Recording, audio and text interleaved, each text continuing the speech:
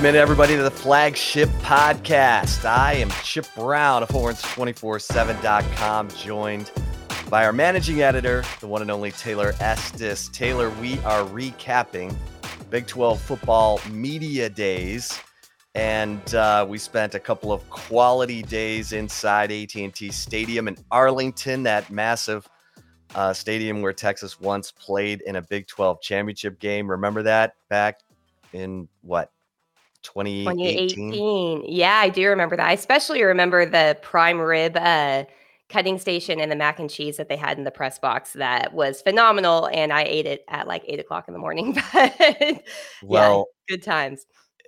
Texas fans would love to get that experience again. And so we go up every year to Big 12 football media days, hear from the coaches, the players, and try to gauge who's got it and who doesn't. And we certainly listened to the Longhorns. They brought Bijan Robinson, Roschon Johnson, DeMarvion Overshown, Ovia Gofu, and Jordan Whittington was there for the Champions for Life segment that the Big 12 Conference does, and honoring different players from different teams for the work that they do in the community, and just for their, all around good guyness. And so you also had Jay Witt up there. And I mean, I guess a couple of things that stood out to me, Taylor, first and foremost, was Steve Sarkisian talking about his team building. And he's been kind of on this theme for a while, that he didn't do a good enough job connecting players and players and coaches when they were displaced while their football complex was being worked on. At this time last year, they didn't move in to that new Moncrief DKR South until August. And so, what we heard this go around was that there's been a huge emphasis placed on team building. And one of the things that Steve Sarkisian is doing is something that Dick Tomey, one of the great team builders, former head coach at Hawaii, Arizona, and then he came and worked with Mack Brown in 2004, is to get players in subgroups and have them tell their life story to each other so that they get to know each other, get to know what each guy's all about. And they're doing that. They're doing that on Wednesdays in subgroups. Steve Sarkisian, I asked him, I said, do you do it by position? He said, we mix it up every week. So that's an interesting nuance, because Steve Sarkisian has said there's been a big emphasis placed on team building, because clearly this team wasn't together enough when adversity struck last year. It seemed like when adversity struck, this team melted. And so, these are the little things. It's not anything that you're going to go put Texas at the top of the prediction polls for, but I thought that was interesting, Taylor.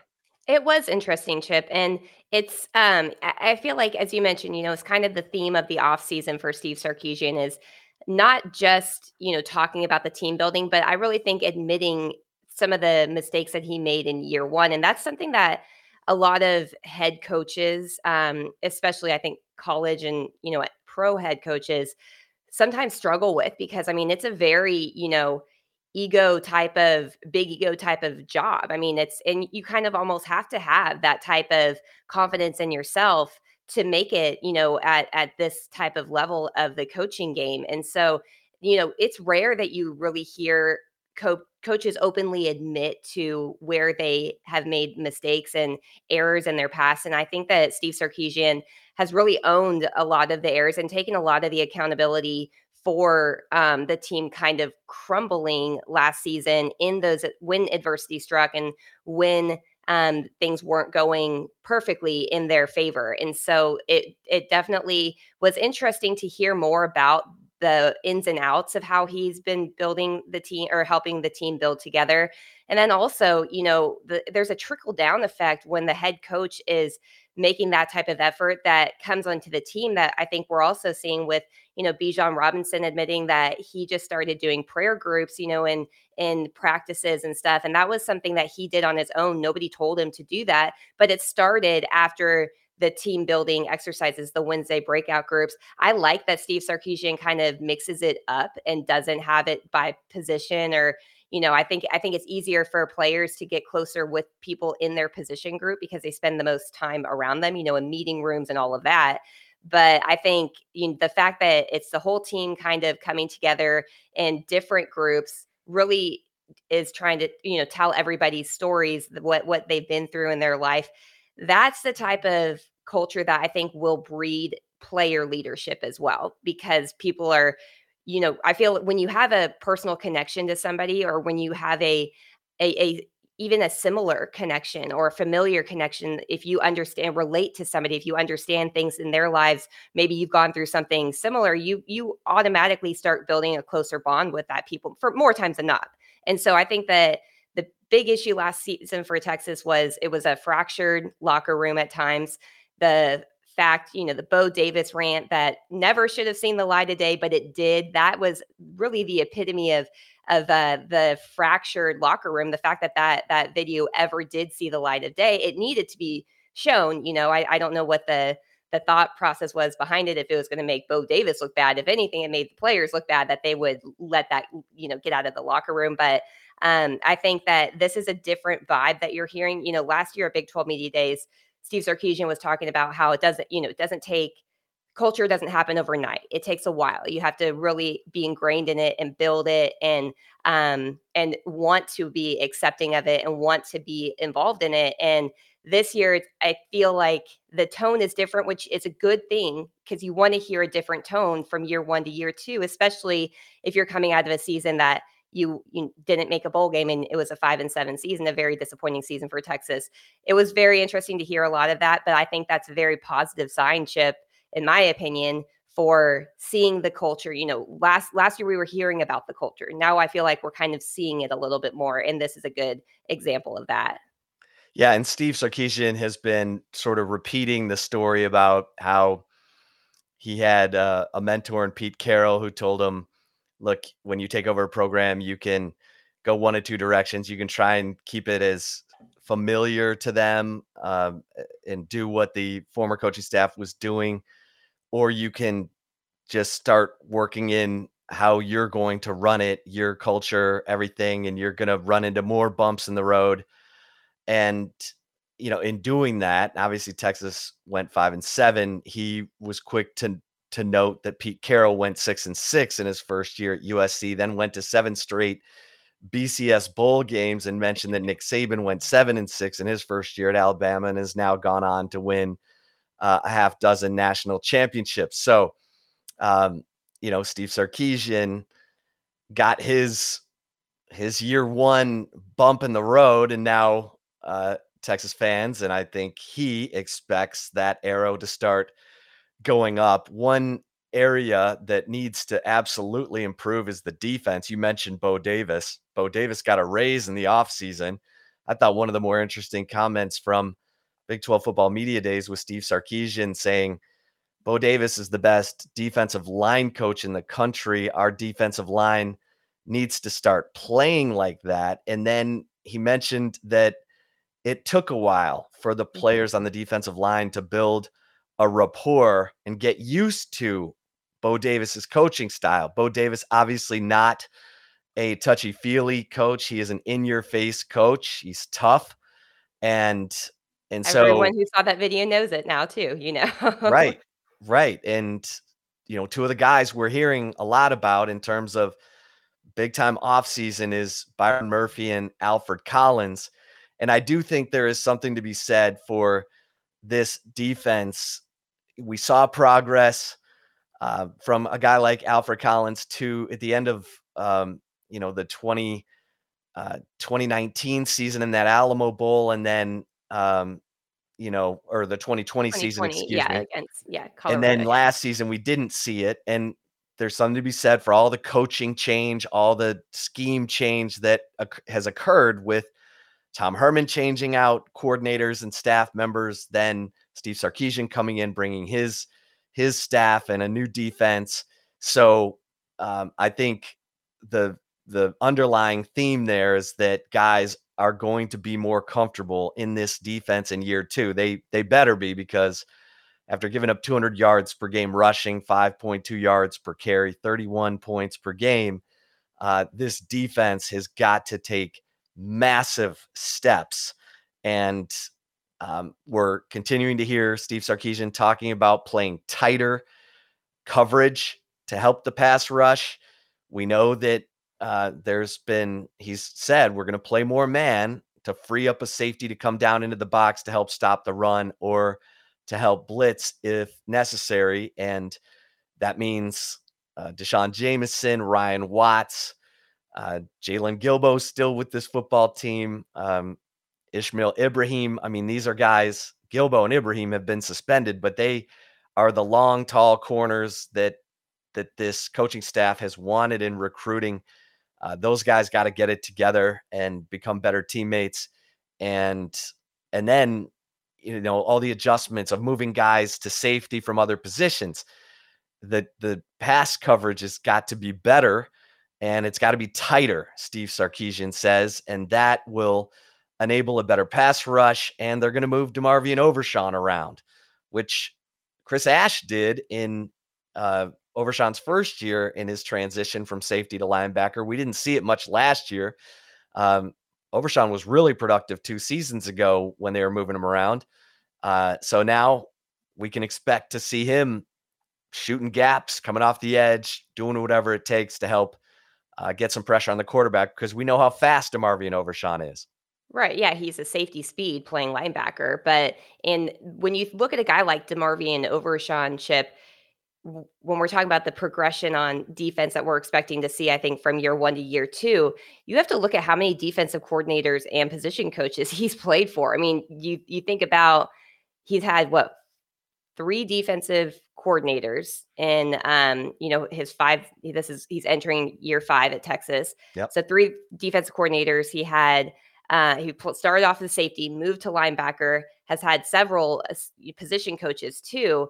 That amount of transition, I feel like sometimes gets overlooked, and it shouldn't, because it is really substantial, especially for a guy like DeMarvion Overshown, who did finally move to linebacker. I know that Todd Orlando and the defensive staff under Tom Herman's first staff really wanted him to play linebacker, but he was set on playing safety. Chris Ash did a successful job in convincing DeMarvion Overshown that his future probably is better at linebacker than it is at safety. He listened, made that transition, huge transition to begin with right there. But then, all of the coaching changes, scheme changes, all of that really does make an impact on any player at the college level. And so entering year 2 under Pete Kwiatkowski's defense, same position coaches across the board on the defensive side of the ball, that to me makes me automatically think this defense will be better this year than it was last year. But there's still so many questions. It was so bad at times last year. It's really hard to see or expect a higher ceiling, much higher ceiling, I should say. I think you expect improvement, but how much improvement do you really expect to see when it was so poor last year? I just don't know. And I think until the safety position really gets figured out, I think that's going to be the critical, possibly thorn in the side of the defensive staff leading up to the season. If that position does not get figured out, then this defense is not going to be much more successful. I feel like it'll be a little bit more because guys know what they're supposed to be doing. But if the back end of your defense is not performing at this even a remotely same level that the front end is, then it's a liability. And that was a liability for Texas last year, the safety position, the safety play. I mean, Michael Griffin, if you talk to him away from a camera, you'll hear the truth of what he felt about the safety position last season. So even if you listen to him on the flagship podcast, right? He didn't hold back much there either. No, he didn't. And then when we talked to him without the camera on, he really didn't hold back. So yes, that still is a big question. I still think that, the fact that there is going to be a little bit more experience in the secondary with Anthony Cook really understanding the whole secondary, it seems like, with him kind of making that transition from cornerback to nickel to now safety. I think that should help, but it's still a question mark. At the end of the day, though, I think just the consistency among the coaching staff is huge. You mentioned Bo Davis. I mean, that you're right. I mean, I don't necessarily think that Steve Sarkisian's wrong when he's saying that Davis is one of the top defensive line coaches in the country. He's proven it at every place he's been. I mean, he was at Texas before, and the defensive line was pretty solid in his minimal time that he was on Mac Brown's staff there. But I think that the consistency among the staff should ultimately breed better results on the defensive side of the ball. The safety position still remains that one, though, that it's hard until I see it. It's going to be very difficult for me to expect a ton of greatness or a vast, substantial improvement there. Yeah. And I think that's justified. I mean, we've heard a lot about Jaylan Ford. One of my favorite questions to ask players at Big 12 Football Media Days is, give me a player who could surprise in the upcoming season. And Jaylan Ford's name got mentioned by Roschon Johnson, of all people. Right.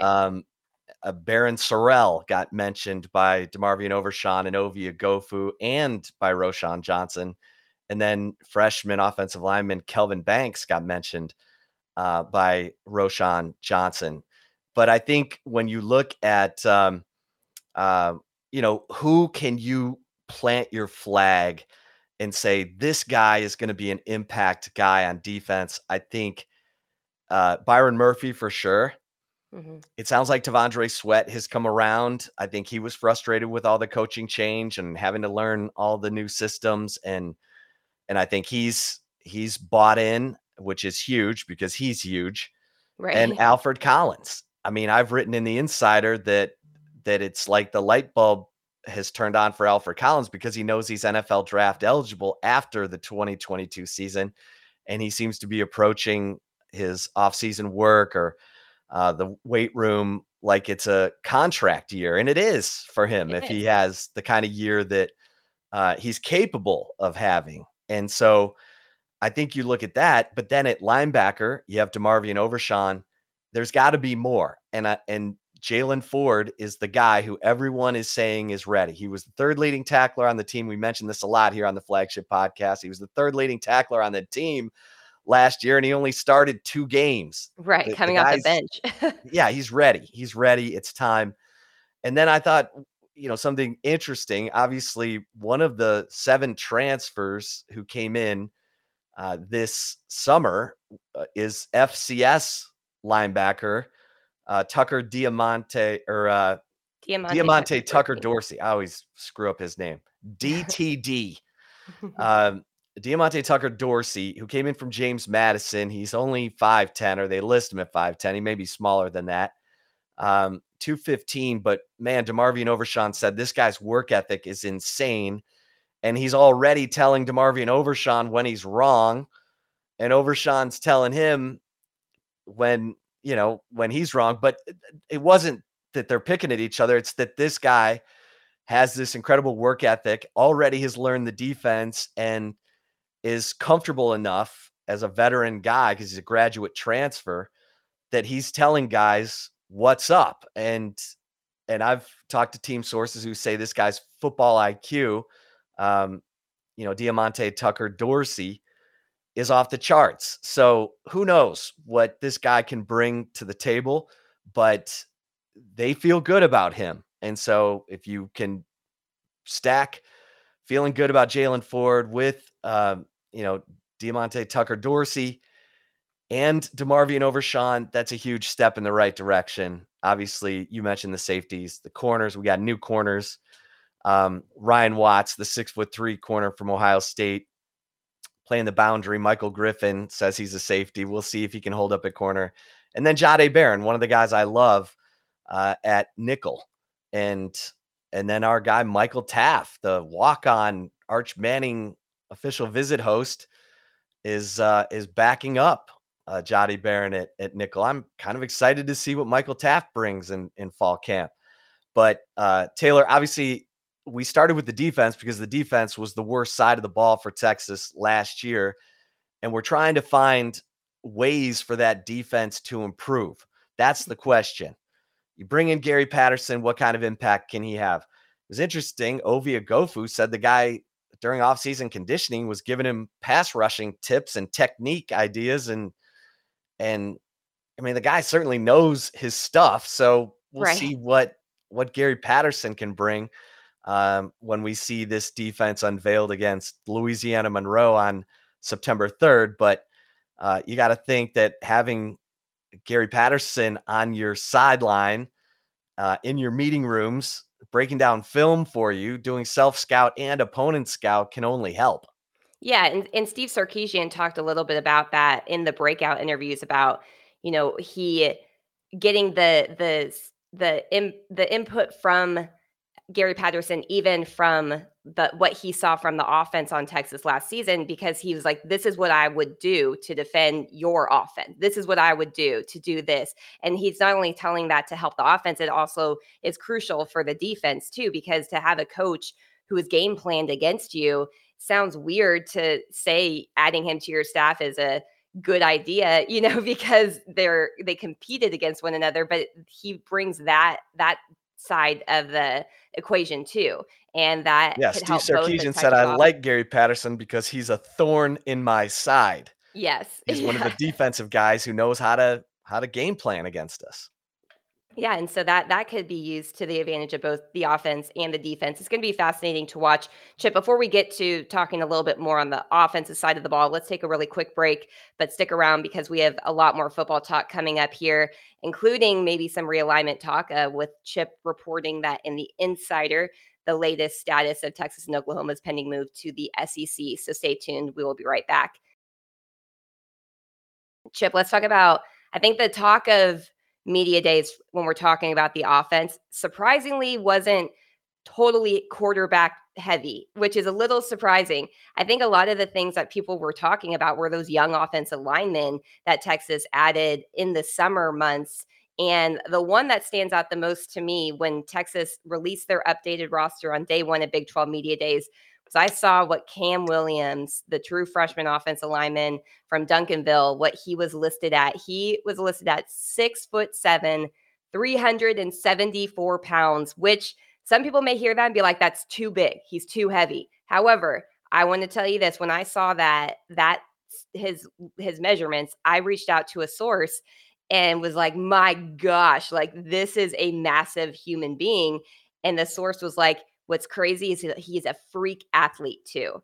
And that to me, it kind of goes in line with what you've said. You've talked to sources prior to him even enrolling at Texas about how, NFL teams will probably salivate at what Cam Williams looks like as a physical, specimen.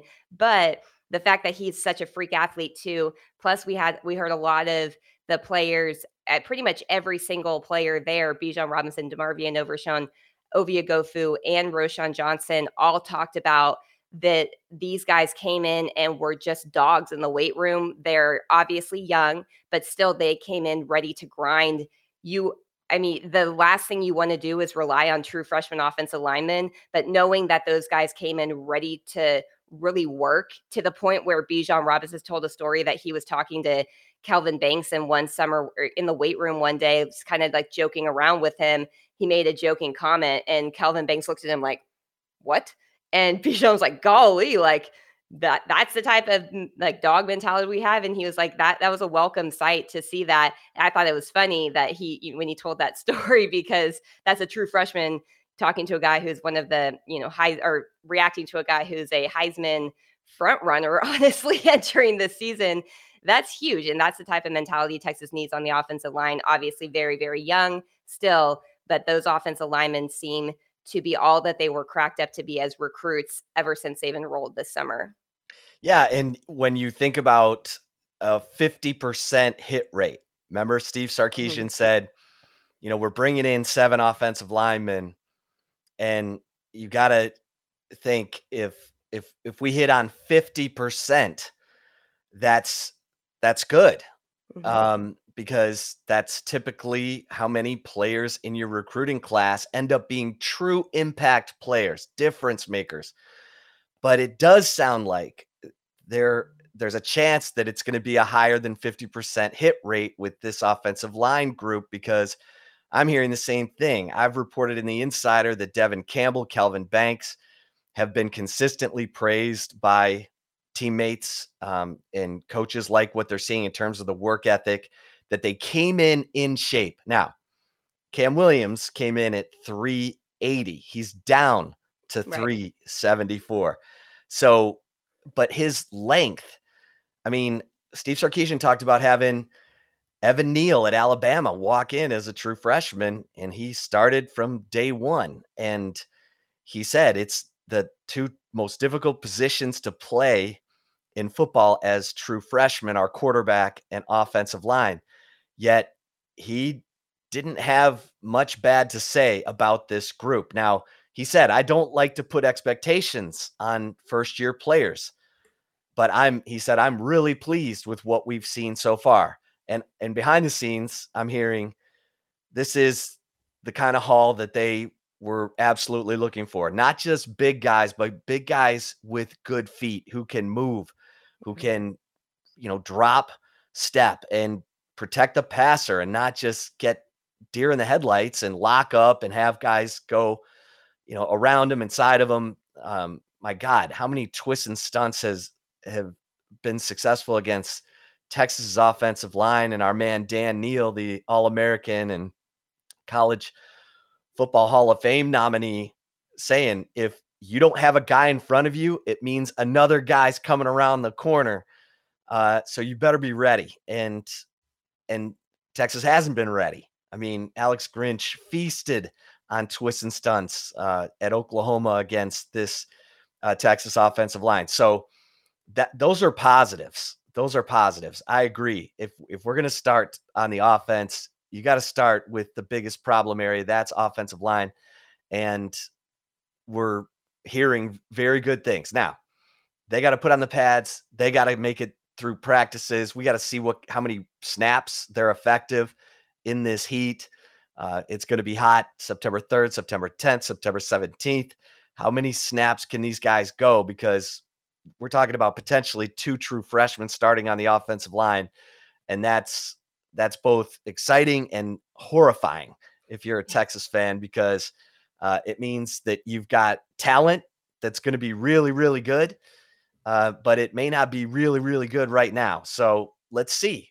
You never know. We have seen guys like, Connor Williams, Sam Cosmi come in, even Derek Kerstetter play as true freshman and hold up. Now let's see what we've got in this offensive line class in 2022.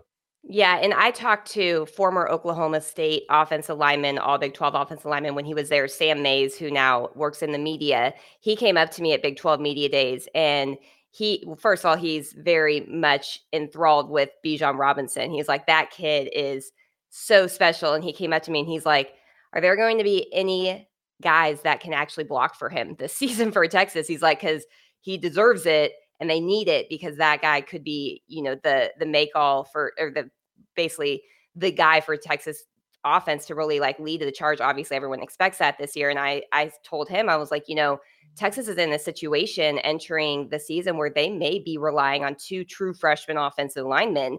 And I was like, and he played offensive line at Oklahoma State in the early 2000s.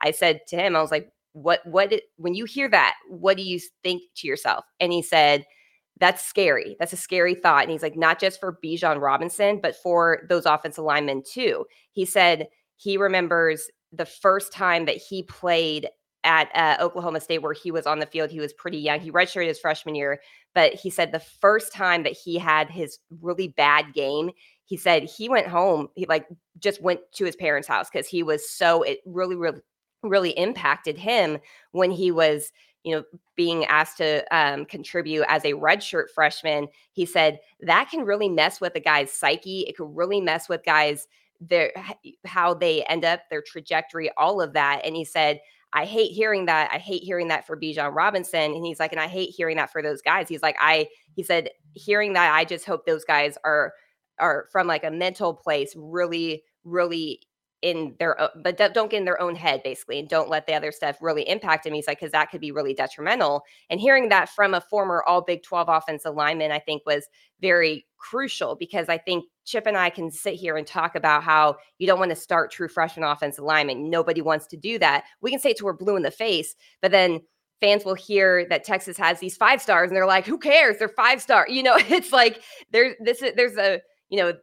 a reason for us continuing to say this is not the ideal situation. There's a reason why Steve Sarkisian says that is offensive line and quarterback are two of the positions that you don't necessarily want to have to be relying on guys, because they're so much more challenging to really grasp a hold of from the high school to the college level. But that's where Texas is at. And so it's still a massive question mark. You hope that once fall camp starts that some of these guys really hit the ground running, or you hope that some of the guys that have been on the roster for a while, finally the light bulb turns on, because they're about to be replaced by a true freshman on the offensive line. So still that's such a huge question to me, Chip. And I love seeing the roster numbers. It was cool to see how big Cam Williams is, but still it's such a major concern for Texas, and probably the biggest concern, because Bijan Robinson was asked straight up, can this offense work if this offensive line doesn't work? And he said, and I quote, no, it can't. It can't. That's the most important thing on the offense. If the line can't get it together on any team, you're very unlikely to do anything great on offense. I believe that when your offensive line is on and doing everything right, then everything else will take care of itself. Yeah. And we watched Baylor last year go from being completely unable to run the football in year one under Dave Aranda when they went 2-7. Aranda fires, Larry Fedora, and brings in Jeff Grimes in that wide zone running scheme, which is, offensive linemen going side to side, cut blocking, letting the running back pick the lane. And their running back, who played linebacker the year before, ended up rushing for nearly 1,500 yards. And, you can sit there as a Texas fan and say, well, just run wide zone this year. You've got Bijan Robinson and Roschon Johnson. Just run wide zone. That's not what Steve Sarkisian and Kyle Flood do. They are willing to recruit at the highest level to run pro style stuff. And they want offensive linemen who can zone block, gap, gap scheme, you name it. And they're going to run counter power. They're going to run it all. And Steve Sarkisian said, the more we run effectively, the harder we are to defend. He's not sacrificing that. So this is going to be interesting, because Bijan Robinson needs to have a big year, because it's going to be his last in a Longhorn uniform. So you want to take advantage of having this incredible player, and Roschon Johnson as well. We've talked about how Roschon Johnson is on NFL scouting radars and is probably moving up in their minds, because he's such a valuable player, not only in terms of being maybe a backup running back in the NFL, but plays on every single special team. So those kind of guys you'll take a flyer on, because they are so valuable in terms of your special teams in the NFL. And you have to do both in the NFL. Every player will tell you, if you're a receiver, running back, linebacker, you're going to be on special teams. And Taylor, I think the kismet that we're seeing, Bijan and Roschon, it's interesting, because when I asked them about the quarterback position, I said, are these guys, Hudson Card, Quinn Ewers, getting any more vocal because they're both quiet? They both said no, but that's where we can help. Mm-hmm. We can be the vocal leaders if those guys can just take care of what they have to take care of at their position.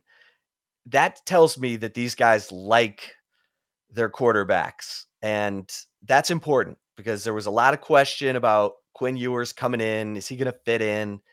He reclassified to take NIL money at Ohio State. I think there's more to that story that, doesn't reflect Quinn Ewers. I think, there may have been some family interest in that in that NIL money. The bottom line is, I think Quinn Ewers' teammates like him, and that's huge because Steve Sarkisian says it. Most every coach says it. The players will tell me who the starting quarterback is once fall camp is underway by who they're willing to fight for, who they're playing harder for, who they believe in more. They'll show it in their play. And so this is going to be fun to watch as Texas starts fall camp. But Steve Sarkisian said that Quinn Ewers is showing in the limited time that coaches have with the players on the field during the summer and in meetings. Quinn Ewers is showing that he is more comfortable in this offense. He's coming up with the right answers when he's being asked the questions. And that's huge, Taylor, because we felt Hudson Card had a clear advantage having had one full season in this offense to knowing the nuances of it and the voluminous nature of it. And if Quinn Ewers can catch up, then this will be a very interesting quarterback competition in fall camp. Yeah, and one thing that Steve Sarkisian did say is because of the offseason changes to the offseason rules where the coaches are allowed to actually be a little bit more involved with summer workouts, and they're allowed to have a ball, or whatever the new rule is that was implemented this year. He believes that he will probably name a starter or know who the starter is earlier in fall camp than he did last year. And that is all because they've been able to actually monitor a lot more of the progress and be a little bit more hands-on. When we say that, they're not having full-blown practices or anything, but they are allowed to be doing on-field position drills with players this summer too. So that's something to keep an eye on. I think that in itself is showing. Him saying that to me makes me think that he's seeing something from someone, obviously, and he likes the competition that they do have. And Bijan Robinson was asked about that too, asked if, with the quarterback being the most important position in sports, according to Steve Sarkisian, if Texas has enough of the guys to make that the most important, the best position or one of the best positions on the teams, and because they need it. And Bijan Robinson said, I think we have exactly what we need at quarterback. And he said, I know they're competing right now, but they're competing because both of them are very talented guys. And he said that he's next to them every day. I'm trying to pull it. He goes, I'm next to them every day and I see the improvement that they're both making. And so it's going to, this is something that Bijan, as he said, he's right next to him every single day. I think it's good to hear that, though, because I think that some people obviously anointed Quinn Ewers as the starter the minute that he announced that he was transferring to Texas from Ohio State. And then I think some people were wondering why there was no decision made in spring practice or anything. But we've talked about this all the time. The best teams that Texas has fielded in the last 20 something years have been the most competitive at key positions. And with the quarterback, you want competition from the quarterback. You don't want some guy to just come in and take over when he is yet to really play a substantial college snap yet. I mean, that would be a very, very negative situation for Hudson Card if that had played out, in my opinion. So I think that, it's going to be interesting to watch, but it does seem like Steve Sarkisian is starting to get a little bit more of a grasp earlier so far, at least according to him, and he didn't say that definitively. He didn't set a date or anything like that, but it seems like he may be the changes in the offseason rules to allow coaches to be around the team more in practices. I think that has really helped him get a better understanding of who is doing what, who's doing what well, and then we'll see how it kind of plays out in fall camp. Yeah, and he was asked if he would start Hudson Card through the Alabama game to protect Quinn Ewers from having to face Will Anderson in that Alabama defense. And Steve Sarkisian said, if I have to protect certain players from certain teams, I'm in the wrong business or I've recruited the wrong guys. So I firmly believe that Steve Sarkisian is going to play the quarterback who gives him the best chance to win that game, whether it means that quarterback is more mobile or more capable of throwing on the run because Texas has to slide the pocket or rely more on bootlegs and waggles and the kinds of things you do when you're trying to sort of hide deficiencies on your offensive line. Think back to the 2009 season with Colt McCoy and all the throwing he did outside the pocket to Jordan Shipley. Look, you as coaches, there's ways to hide your deficiencies. You still have to have the best quarterback on the field to give you a chance in that game. And the players know who the best players are. They always Right. do. Rick Barnes always talked about I'd give the players before every season a blank sheet of paper and have them tell me how many minutes certain, all the guys on the team should get. He's like, the players always know who should be playing. Right. And Steve Sarkisian knows that. He's not going to play games. Look, if Hudson Card's the better quarterback, he'll start, period. If Quinn Ewers is the guy who gives them the best chance to win, Ewers is going to start, period. It's not going to be, hey, Quinn, we're going to let you start off against UTSA. Okay. Yeah. That's not going No. to happen. All No. right. And well, speaking of the SEC, Chip, real quick, we're talking about Alabama, Texas facing Alabama. You wrote in the Insider last week after talking to sources about the impending move that Texas does have, Texas and Oklahoma, to the SEC. I think this is a good chance to kind of let you unleash your knowledge to the listeners of the flagship podcast, because if you did not check out the Insider from, I guess it was Wednesday's Insider, we released it a day early. Go back and check it out. There's a lot of meat inside there. But Chip, I think the viewers of the flagship probably want to hear the cliff notes a little bit of what the latest status is for Texas and Oklahoma's pending move to the SEC. Yeah, I mean, I think everyone was intrigued by new Big 12 Commissioner Brett Yormark's comments when he was asked, is there any scenario in which Texas and Oklahoma could leave the Big 12 before July 2025? And he said, I look forward to having conversations with those schools, and maybe there's a win-win scenario. The remaining presidents in the Big 12's win-win scenario is Texas and OU pay all the money and then they can leave. Now, obviously, the thing to keep an eye on is if there is more realignment, and the Pac-12 is where everybody's looking right now because they are finishing up their 30-day exclusive negotiating window with Fox and ESPN. And I'm told Fox is not even at the table, that Fox has gone all in on the Big Ten. They're not bidding substantially on the Pac-12 at all. And that is going to make things interesting because remember, the Pac-12 presidents told their new commissioner, George Kliavkoff, go get us tell us what our media rights deal, the best offer you can get. We want to know what it is. Well, they want to know what it is so that they can decide, is there anything left here to stay for, or do we need to be ramping up conversations with Brett Yormark in the Big 12? And Brett Yormark, I mean, he didn't hide any intentions at all. He said, we're open for business. And he said, if something needs to happen in the first 60 days that I'm on the job, he officially goes on the clock August 1st. He said, I'll be ready. And that totally aligns with the Pac-12's, negotiating windows for their media rights package. So, Taylor, I think we're going to have a really good idea about what's going on with the Pac-12 here in the next 30 days.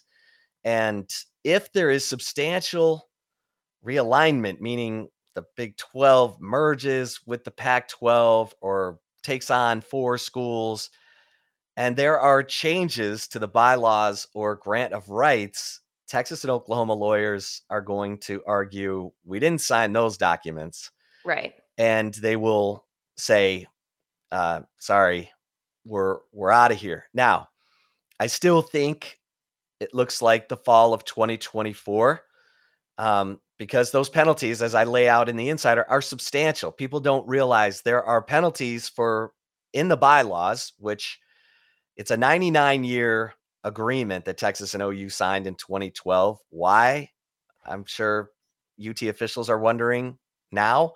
But those bylaws call for Texas to pay and Oklahoma to pay any school that leaves the Big 12 2 years of revenue to leave, no matter when the media rights deal and the grant of rights deal expire. And then if Texas leaves before the grant of rights expires in July 2025, there's another penalty on top of that 2 years of revenue, which is roughly $85 million. There would be another penalty on top of that for Texas to pay if they leave in 2024. It would be 1 year of revenue, and Big 12 lawyers will argue Texas and Oklahoma are worth 50% of the entire media agreement in the Big 12 and should pay that amount to leave. Now, Texas and OU's lawyers will say that's ridiculous, but you get the picture. So you're watching to see if the Big 12 and the Pac-12 realign in such a way that it could become, overbearing, or changes in the bylaws or grant of rights that would free up Texas and Oklahoma to leave. And we should have an idea of what those Pac-12 schools are thinking, I think, in the next 30 days or less, really. It's going to be fascinating for sure. Chip, if you were in the situation, if you were in Brett Yormark's situation and you're looking at the Pac-12 schools, the remaining Pac-12 schools, which ones would you consider adding to the Big 12? Well, if expansion is the answer. Yeah, and I think you can make an argument to take all of them. I mean, as many that will come. I mean, Oregon and Washington are the outliers, it seems. The Arizona schools, Colorado, Utah make great geographic sense in the Big 12. Cal and Stanford are very, unique, particular, quirky with their academic focus. Yes, more than athletics focus. Exactly. They consider themselves to be so special that they almost see themselves as independent within a conference. Whereas Washington and Oregon are, they're athletic minded. They feel like they are, top end premium properties in college athletics. But the bottom line is the Big Ten isn't in a rush to add those two schools. They could if they want to. So right now you have to look at them as like a tier 2 school. Right. And so that's where this thing gets interesting, because there is going to be value for whatever the Big 12 does. Mm-hmm. If Fox is all in on the Big Ten network, and ESPN, let's say, gets shut out of the Big Ten. Let's say Fox does a sub-licensing agreement with CBS or NBC or Apple and shuts ESPN out. ESPN is going to need that content, and they're going to come to the table when the Big 12 is up, and they're going to probably present a deal similar to what the schools are making now, $42.6 million. It may not scale. It may not go much higher than that. And we know that the Big Ten and the SEC are estimated to go to 80 million, 100 million per school as their rights agreements continue.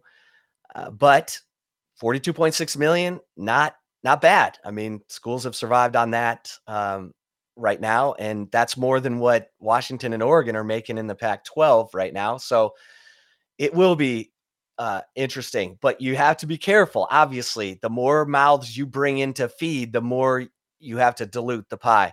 Right. That's why I think you start with the Arizona schools and Colorado and Utah, and then you look at the landscape, and if Washington and Oregon are just going to be sitting there, then you have to think seriously about bringing them in and hope that the media rights game with the streaming giants coming in slowly but surely. Amazon has gotten into the NFL with Thursday Night Football.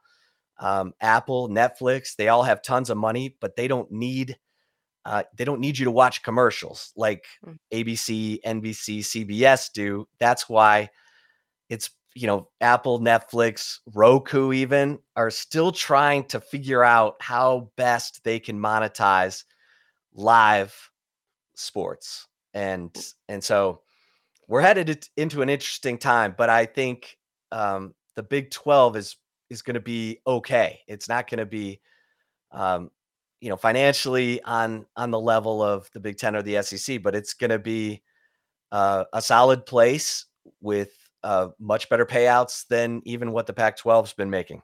Right. One thing you have to consider, though, Chip, I think if you are Brett Yormark and talking about this Oregon and Washington type of schools, when the Big 12 expands, they're also adding Central Florida. So then geographically, do those schools make sense? Because you're literally requiring schools to travel from one side of the country all the way to the other.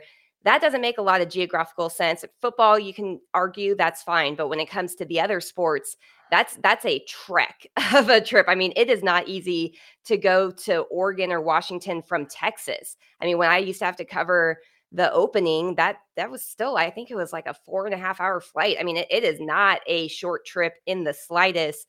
It's almost kind of requiring the smaller or the quote unquote non-revenue sports, whatever you want to call them. I hate saying that. I feel like it's like a knock on them, but it's requiring the student athletes to make the type of trips that are going to be required of UCLA and USC that don't really make a lot of sense if we're really looking out for the betterment of the student athletes, the best situation for them. That I feel like is something that will almost certainly have to enter the equation, wouldn't you think? Yeah, I mean, it should. It should, It yeah. should. And you and I've talked about how USC and UCLA student athletes are going to have to bear the brunt of Hmm. being the outlier. I mean, Yeah. yeah, their athletic departments are going to make a lot more money, double what they're currently making, more than that in some situations. Um, but the student athlete is going to suffer. I mean, their Hmm. classroom is going to become an airplane. And so I think that's why there might be some hesitancy about Washington and Oregon because they are the most remote outside of Hawaii Right. when you're talking about the Power Five, and Hmm. so that's where this thing's going to get interesting. And I think we'll have a pretty good idea in the next 30 days what the Pac-12 schools, the remaining Pac-12 schools, are thinking, because the Big Ten has said we're not in a rush to add any more. They're waiting on Notre Dame. That's been their Moby Dick. They've been chasing that white whale for decades and they've never gotten them. I don't know that they're going to get them this time. Although, I heard They may Brian, be in a better situation to get him, maybe, right? maybe, because Brian Kelly, the former head coach of Notre Dame, said at SEC Media Days this week, it's musical chairs and the music's going to stop and there are not going to be enough chairs. And you Right. just have to make sure that Notre Dame has a path to get to the playoff. And if they feel like that path is going to disappear, they're going to have to jump into a conference. So it's a big game of chess. But the Pac-12 is going to have to show its hand first. And Brett Yormark sounds like he's ready. And that's good for the Big 12. And if there's enough change, it might mean a discount or maybe a technical mistake in those contracts that would allow Texas and Oklahoma to leave. The thing is, Taylor, I've had UT sources tell me they're okay with 2024. That's when ESPN starts their broadcast rights for SEC football, because they feel like Texas needs that time to get its football up to SEC standards that even 2023 might not be um, you know, the best situation for Texas to go. But we'll Right. see. We'll see how it plays out. Texas needs to get football up to par where Oklahoma needs the time to raise the funds, pretty much is Yeah, the current state because of where this is. it's not only just the 2 years of media revenue, it's the penalty from breaking the grant of rights that puts it up, 80 million, 100, over 100 million, Mhm. like $127 million just to leave A the Big piece. 12. Right. A right? Yeah. piece, a Yeah. piece. So It's a we will, $200 million question right now. yeah, that's a lot of bread. And Mm. I'm convinced that ESPN, and no one will say this, no one will say this publicly or even think it until it absolutely has to happen.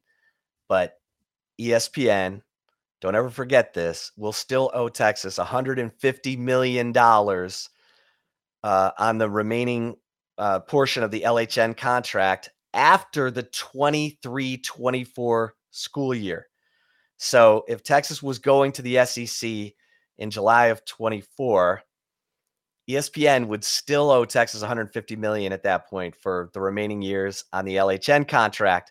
And that just leads me to believe that ESPN will figure out a way to get Texas and Oklahoma into the SEC when they start broadcast rights for SEC football in 2024.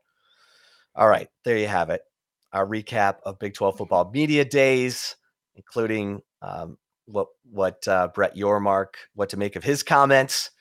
And we should throw in the fact that I did confirm today that Arterio Morris, who's been charged with misdemeanor assault stemming from a domestic violence allegation from an ex-girlfriend in Frisco in June, is still practicing with the basketball team. So they are going to let the legal process play out. Arterio Morris still practicing with the basketball team. Of course, Ivan Melendez drafted 43rd overall in the MLB draft by the Arizona Diamondbacks. He was Steal taken. of a pick. Steal Oh of a yeah. pick, in my opinion. What's that? Steal. It's steal. It's a steal, I Yeah. think. It's a Yeah, steal. I agree. I think, and he was also, he's now teammates with Landon Sims, the pitcher from Mississippi State, who was taken just a handful of picks ahead of him. So Ivan Melendez, an Arizona Diamondback. The MLB draft continues this week. Hey, everybody. Thanks so much for listening to our recap of Big 12 football media days. For Taylor Estes, I am Chip Brown. We'll see you over at horns247.com. And until next time, stay safe and keep the faith.